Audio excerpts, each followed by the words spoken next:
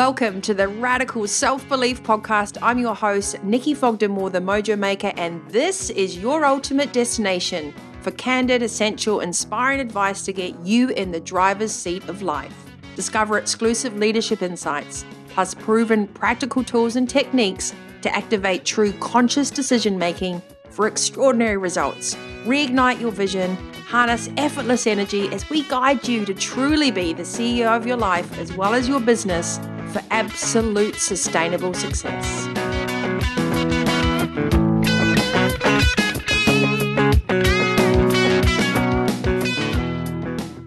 Hi guys, welcome back to Radical Self-Belief, the Mojo Maker podcast. I hope by the time you're listening to this, episode 160, you've discovered the fact that it's the yellow tile on iTunes, Spotify, and everywhere. So when we move websites, they migrated the whole show over to completely different links. So thank goodness I'm not Oprah and I didn't throw a big hissy fit about it. So hopefully for those hundreds and thousands of subscribers we had on the old Mojo Maker podcast, that you've trickled across, you found me, and that you're back being inspired and getting in the driver's seat of life. As always, I get super excited when I meet intelligent, authentic individuals across my path. And I was very lucky recently to be interviewed by my very guest today, Julia Newbold, who's managing editor of Money Magazine in Australia and an incredibly smart, dynamic, and I think probably very authentic thinker around what it means to sit in our financial acuity in today's landscape of a very uncertain world. So Julia, thank you so much for sparing some time in your busy schedule. My pleasure. Nice to catch up with you again. So it's really interesting. We were chatting before on our interview, and if you're just tuning in before, don't forget, drop a like and subscribe. You can see the video on YouTube, Vitality Coach TV, and all the notes from the episode with Julia today, and where you can find Julia on Twitter and Money Magazine on socials will be dropped in the comments below.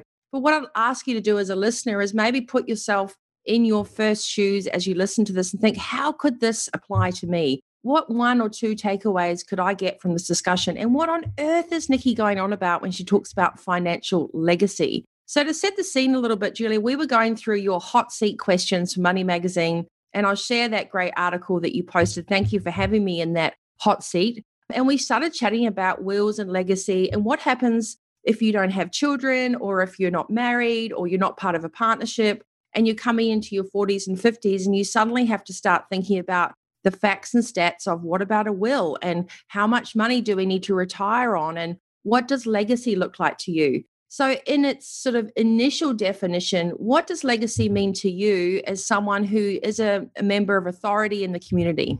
Well, there's a couple of things, really. I think, legacy, it really defines you. It talks about what you want to leave behind. And when you really come down to that, it's a very difficult conversation. And it's very tough to figure that out. It's not something that you can suddenly come up with, but it really gives meaning to your life. And so I think for a couple of reasons, it's very hard to figure it out in a will, because you've got to think about, well, what is it that I want to leave? What is my meaning? Am I following the right path now? It brings a whole lot of questions in. And I think another thing is that even if you're, not in your 40s or 50s, you're much younger, you've probably still got money that you don't think you have, because if you've got a super fund and you've got insurance through that super fund, which typically people do, you've got a couple of $100,000 there. So there is a meaningful amount that everybody's leaving, but, you've got to figure out what it is that makes you tick and what you want to leave behind. I mean, personally, I love the arts, and I have had a lot of pleasure going to theatre and concerts and so on. So when I really thought about what I wanted as my legacy, I want to help someone perform in the arts that probably wouldn't get a chance before. And it's very complex to sort of set it up, and you really think about, well, how would I pick that person, after I'm dead? Who would choose that person? And, I had to think about, well, which of my friends would be good to put in those positions? And, that's the kind of fun part of it. I think, the thought that we're going to die, that's not a fun part, but the part that you've got something positive to leave behind, that can be very, very pleasant. And I think that has actually made me feel less afraid to die, knowing that there's something that I will leave behind. It's so interesting, the word mortality. I mean, I lost my father a couple of months ago. My mum's 81. So once you get to a phase where you start losing your parents, then you start thinking about what's next. And also, when we talk about legacy, we're not just talking about when we pass on. I know a lot of CEOs and business founders and people, they're trying to bring their children through, their leaders inside their corporation. Legacy is not just I guess, your will and testimony. It's also if you've founded a business or you've got something going, what happens with all that vision and creativity and culture that you're trying to create. So there are many footprints that we leave as individuals. And I just wanted to say, I love the fact that you found who would be the executioner of your will, who would have the charter of putting up this fund and finding those people. You found that a fun thing that brought light to what would normally be a discussion and a thought process most people just don't want to go to. Yeah. And I think that bringing up the discussion, that's really difficult. And, I think it was this time last year, I was talking to a lawyer and we were talking about wills. And he said, now is a good time. The families get together for Christmas. When everyone's together, talk about, your will and your parents' will and what they expect and what as siblings maybe you each expect to do for your parents and so on, and what you expect for your children as well. So, depending what stage of life you're at, it's a good time when the family's together to bring things out in the open, because there's so many things with wills. If you have more than one child and you don't want to split things evenly, or even if you do, the kid's going to say, but so-and-so got something more when I was alive. When, it's a very complex area and can cause so much family problems. And I think getting yourself right in your own grounded energy is the most important thing. But why do you think that we have money in itself is a fear topic? So Yes. the other thing about this is a lot of people feel they don't have enough. So once you start looking at what do I need to retire with, so my legacy after work, let alone what do I need to pass over, is that it's actually quite frightening for a lot of people, because there was a thing going around Instagram that said if you retire with $1 million, it's, you have to live off 33,000 a year, so to speak. But a lot of people can't even imagine retiring with $1 million at the moment. And so there's a lot of a fear around not having enough right now, let alone. So it sparks a lot of triggers in people that, what if I'm not wealthy enough? Like, how do we know our idea of wealth, and how can we be comfortable with what we have now in order to do the next step of planning? How do you help that discussion with your readers even? I think, all of it, whether it's your will or whether you've got enough money, it's all to be discussed. And I think it's the way that it comes up in conversation. And so for myself, I wrote a book a couple of years ago with Kate McCallum, a financial advisor. It's called The Joy of Money. And basically we looked at money as it's not a discrete topic. You don't talk about money as separate to the rest of your life. It's the enabler for what you want to do in life. Yeah. So it's, can you afford the holiday? Break it down. What do I need to live each week? It's hard to talk about the future without looking at what you have now. And is that enough? Is that satisfying? Is that giving you pleasure? Can you tone that down and swap, work for life after, when you get retirement age? It's a difficult topic. And I think there's so much going around about, how much you do need in retirement. And, that $1 million figure, yes, that's, you're living off 33,000 a year, but that's if you don't draw down on the capital. And at some point, maybe you will draw down on the capital. That's what most people will do. But you've got to look at it and, figure out, what would you do if that was all you had? If you had 33,000, how would you make up the shortfall if you're going to have a shortfall in your life? And think about alternatives. Retirement now isn't just shut the door on your job and you walk away. You might do something part-time. You might do your same job part-time. You might change careers. It's just a different way of life. And I think, it's all combined. The money is part of it, obviously, but it's all about how you want to live your life and think about what sacrifices you make to get there. I think that the most important part of this conversation today is removing the stigma around these topics, removing the stigma around having cash flow discussions, removing the stigma that when you go to a financial planner or you go to your lawyer or you go to someone to formalize the discussion, a lot of people are embarrassed at their current financial position. So I think we have to give whatever you're starting with, even if you're starting with an enormous amount of debt because you've always avoided looking at credit card statements and you've managed your life with an avoidance tactic, I think don't blame yourself. As soon as you're ready to show up in this space and you put energy into it, then the money will come back to you when you actually start to take responsibility to go, whatever the figure is, if it's $1, $10 or $1 million, that's irrelevant. It's your connection with being comfortable with the discussion that will open the floodgates for opportunity. Absolutely. And we're very strong in the book about saying don't look back, don't be embarrassed. You are where you are for whatever reasons, but you can't do anything about that. So, be kind to yourself, let it go, and focus on what you can change. Yeah. And if you are, as you said, in a lot of debt, figure out how you're going to knock it off. You can only move forward. So the best thing is to start now, not to not think about it or not start or feel awkward and put it off for another few years. It's best to start doing something now. And I think this is great. So what I've kind of got is 3 segues off this chat. First of all is removing the blame, shame, fear, and guilt around finances. And this is not gender specific. I think in a lot of ways, men actually hide mistakes that they've made, or maybe they've gone through divorces or whatever else. This is so not gender specific. And the literacy around financial acuity and pride and accuracy, we really need to break down all the walls of how it should be.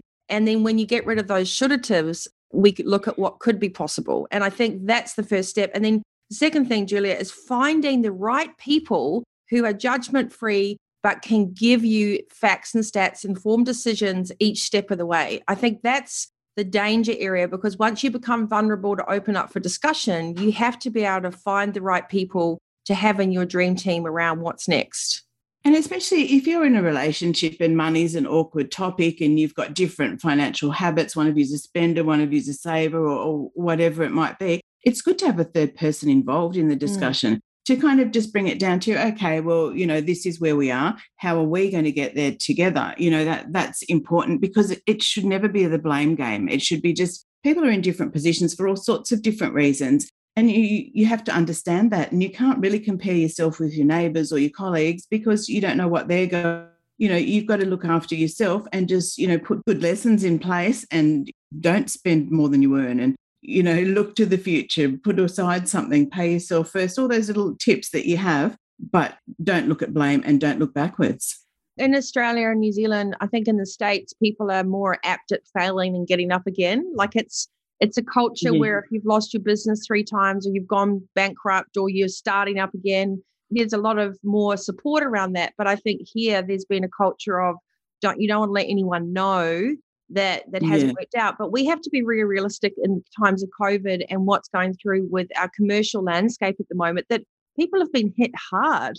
So we need to create a culture where it's okay to say, I don't, like, for example, barbers or hairdressers or whatever, they can't be agile and suddenly take their business online.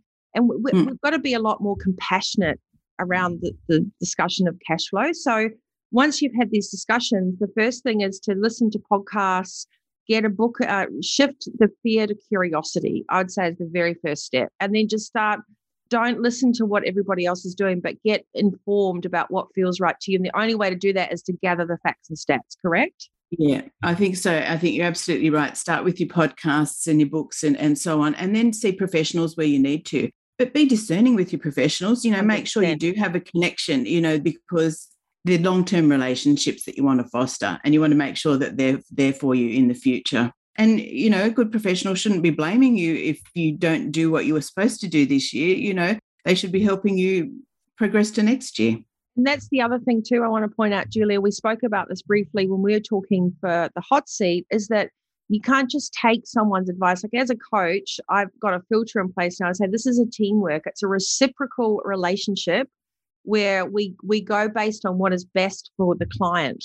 And then the client does this bit and then you do that. So taking information and then saying, I didn't know what was going on, reading the fine print, getting informed, means getting a bit of backstory so you can ask your financial advisors the right questions. And if you have to meet 3 or 4 people before you're comfortable with the right person, then interview those people and see what they do with their portfolios and get informed, whether it's, crypto and shares and bricks and mortar. And if you don't know what any of those words mean and you're our age, I think we should have a little bit more accountability instead of pointing the finger and say, well, I got the wrong advice from my lawyer.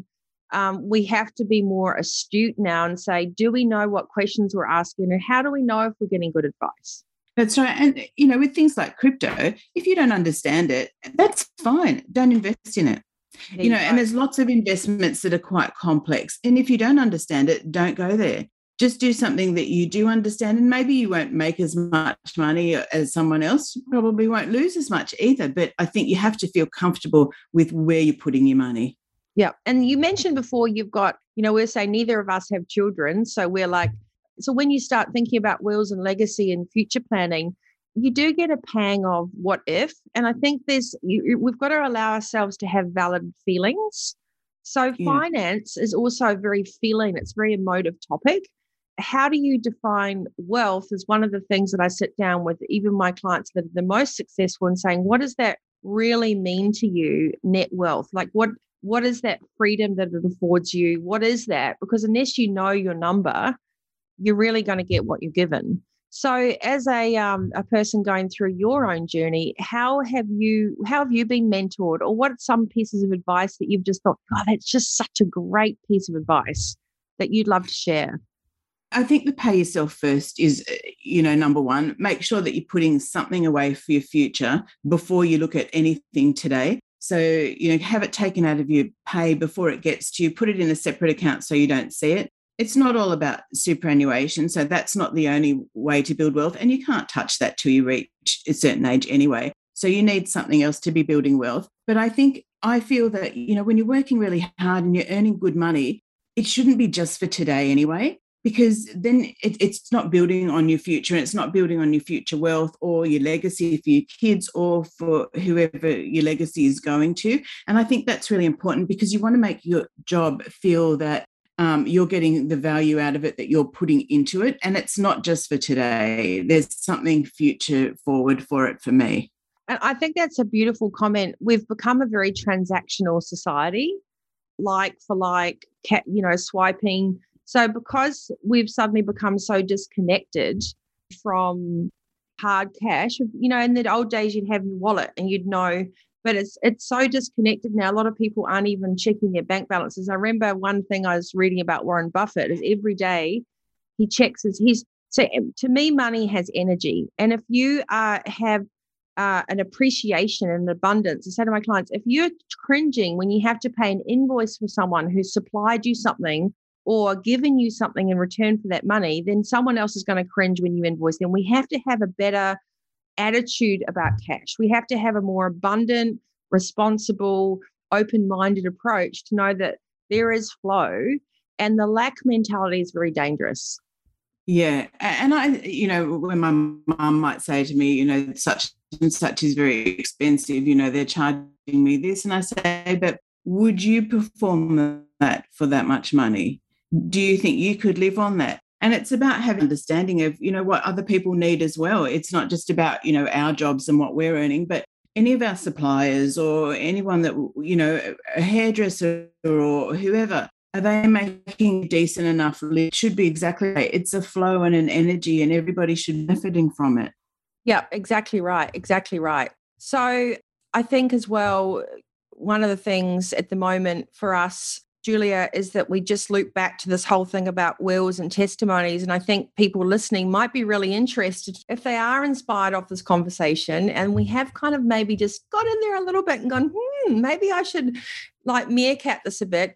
What's the next step? Is it take a pen and paper out and brainstorm for yourself a little bit about what that means to you and what that could look like? So a very good lawyer once said to me, what you do is you get a piece of paper and you write down, if I wasn't here anymore, where would I like my money to go? And, look at your family or your friends or whatever. And he said, and then, have a glass of wine, turn that page over, and then think about, well, if those people weren't there anymore, then where would I want the money to go? And then he said, do it again, turn it over again, have another glass of wine. And then, you write down, and if it didn't go to them, where would you want it to go? And you sort of get the idea that after you've had a couple of wines and you've turned it over a bit, you're getting really distant. And so instead of getting really caught up on the details, you're not there. So, be realistic about it. If, so-and-so's, stepson of whatever gets the money and you don't like him, whatever, do you really care at that point? Like, just get on with it and do the best you can on the first couple of pages, try and get it right. But also see a lawyer, because they come up with so many different ideas of what could happen and, whether or not what you want to do is possible. So I think once you've got a general idea of what you want to do, you have to see a professional to get it right, because, there's so many loopholes today and challenges and so on. And it gets very complex if you have children and then subsequent relationships, where does the money go there? Are you going to support your children? Is it going to go to your next relationship? And, I've seen so many terrible stories of the children of the first relationship getting nothing, that their parents worked for because, their parents died and the person left with the money wasn't, a blood relative, and they, didn't give them anything. And those stories are heartbreaking. And I think, as a responsibility, you need to question your ex-partner and so on, and make sure if you split up that the children are going to be looked after in some way. And that's a really nice comment around divorce proceedings and everything else. Because yes, they're not sexy topics, but they're real. And, we have to be real and we have to be brave and know what's for the highest good. So I believe that your lawyer or anyone you're going through, first of all, really there shouldn't be arguments over stuff. If you are breaking apart because your chapters are done or for whatever reason, grace and humility are such valuable traits, because we want to teach our children and our new generations that sometimes things don't work out, but that doesn't mean it has to be tainted. We have to lead by example. And I think also as lawyers to guide people through the path of least resistance and to look at the whole picture, which is if you do divorce, what does happen with a legacy piece? And those pieces are important to discuss. So I think having a facts and stats checklist, the brave list, replacing fear with curiosity is crucial. And then, places like Money Magazine or even your book, The Joy of Money, I think it's changing our attitude towards cash, changing our fear and embarrassment. No, and go, no, it doesn't matter where I am in my life right now. What matters is I'm taking responsibility to think about what's next. And, a lot of things can be changed. So if you write your will today and something happens and it's no longer the way you want it, change it, but put something in place today that, and think about reviewing it every couple of years to see if it's still going to the same places and the same people are still looking after it.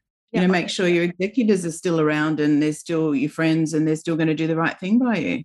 That I just love that. That is I always talk about that in my book, Radical Self-Belief, is the refine and review checkpoint, because a plan is a roadmap. It's not a prescription. The reason people don't follow through with plans is because they feel so finite, Julia. Like talking about cash feels so finite to people. They forget that it's agility. We have to have agility around our planning and also understanding the costs of redoing a will or whatever. Is just ask questions. If that's the very place that you come from after this podcast, is just go out there and get curious, George, about this topic and start to build a better relationship with cash flow, a better relationship with yourself, and talk to your friends that are brave enough to talk about, for example, yourself, what your will and testimony and what legacy means, and, giving back to the theatre and going down that glorious discussion of what that could look like and empowering other people to come through and have something, because that's the footprint that you've left. That's really fantastic. So, Julia, where can people find you if they wanted to get more delicious pieces of financial information and get pointed in the right direction? So we're still old school. So there's magazines that you can get at the newsagents or supermarkets or online. Moneymag.com.au is basically where our magazine sits, and you can also order it online. And we have different stories. We have 2 newsletters that come out each week, and you can sign up and they're free. Fantastic. Well, it's always a pleasure to open up a conversation around topics that we might necessarily not have on an everyday basis, but are crucial to flow and sustainable success. And as I always say, you have to be the master of your destiny, and health, wealth, and wisdom go hand in hand. And I really believe that if we can put more people into individual accountability and strong pieces of the puzzle, you get a dream team around you, a pit crew as adults that are your legal, your financial, and look at those people and see how are they managing their lives. They should be a reflection of the stuff that they're teaching you. I think that's really important. So if you're listening to this podcast and you're watching the video, all the links below, I'll write some top points and takeaways that you can grab and digest as you see fit. And I truly believe that there is power in curiosity over fear. So if this is a topic that you've always gone, oh, I don't want to go near it, I suggest you dive straight into it and actually create a divine plan for what great looks like for you, what legacy actually means to you, and start having some open-minded conversations And if anyone pushes back to you, remember that's a reflection on them, not you. So I think sometimes we have to choose who we talk to. And if you get pushed back or railroaded, then those people probably aren't the right people for you to explore this discussion with, I would say as well. Don't you think, Julia? Absolutely. You've got to have the right people around you at all times. That's absolutely vital. Yeah, and the right people. And not just ones that agree with you, ones that will, push you and make you do better. That's right, because you want a decision-making framework. You don't want a prescription. You want the ability to look at all options and to feel strong in yourself. And it's a very, very empowering place to come from. And take it from me, we can always look back and think, I should have done that. I should have done this. But it's never too late to start. However old you are when you're listening to this podcast, whenever you stumble across it, you're here for a reason. To step up and go, what could my great look like? Whatever that is to you. So hopefully Julia and I have inspired you today to start thinking about defining what wealth is, your legacy, and how you can leave a magical footprint now and in the future. Go and check out moneymag.com.au. Julia Newbold, managing editor of an interesting magazine, which is always agile in its advice. And I think that's why I really love it. I'm Nikki Fogden-Moore, the host of Radical Self-Belief, the Mojo Maker podcast. Get my latest book, Radical Self-Belief, on Booktopia. It's also on the website, Nikki Fogden-Moore. You're all leaders in life. And I have to say, this is what shits me the most, is when people go, I'm not a leader, I can't read that, I can't do that. Whether you're a parent, a friend, a high school student, a uni student, we all lead. We have to lead our own lives. So if there's one piece of information that you take away from today, stop looking outside for other people to create the life that you want and grab the steering wheel by both hands. Stay healthy, wealthy, wise. All your tips and tools here are free. Thank you for tuning in. Please like, subscribe. We'd love your comments. And until next time, you stay radical and have a fantastic day. Well, thank you so much for joining, listening, and engaging in Radical Self-Belief, the Mojo Maker podcast. Drop me a like, share, and subscribe to Nikki Fogden-Moore on YouTube, as well as across all the podcast channels and my website, NikkiFogdenMoore.com, for Monday Mojo exclusive emails from me each week. And don't forget to use the code podcast10 for 10% off any of my books when you shop online at NikkiFogdenMoore.com. Until next time, you stay healthy, wealthy, and wise. And remember, you are in the driver's seat of life.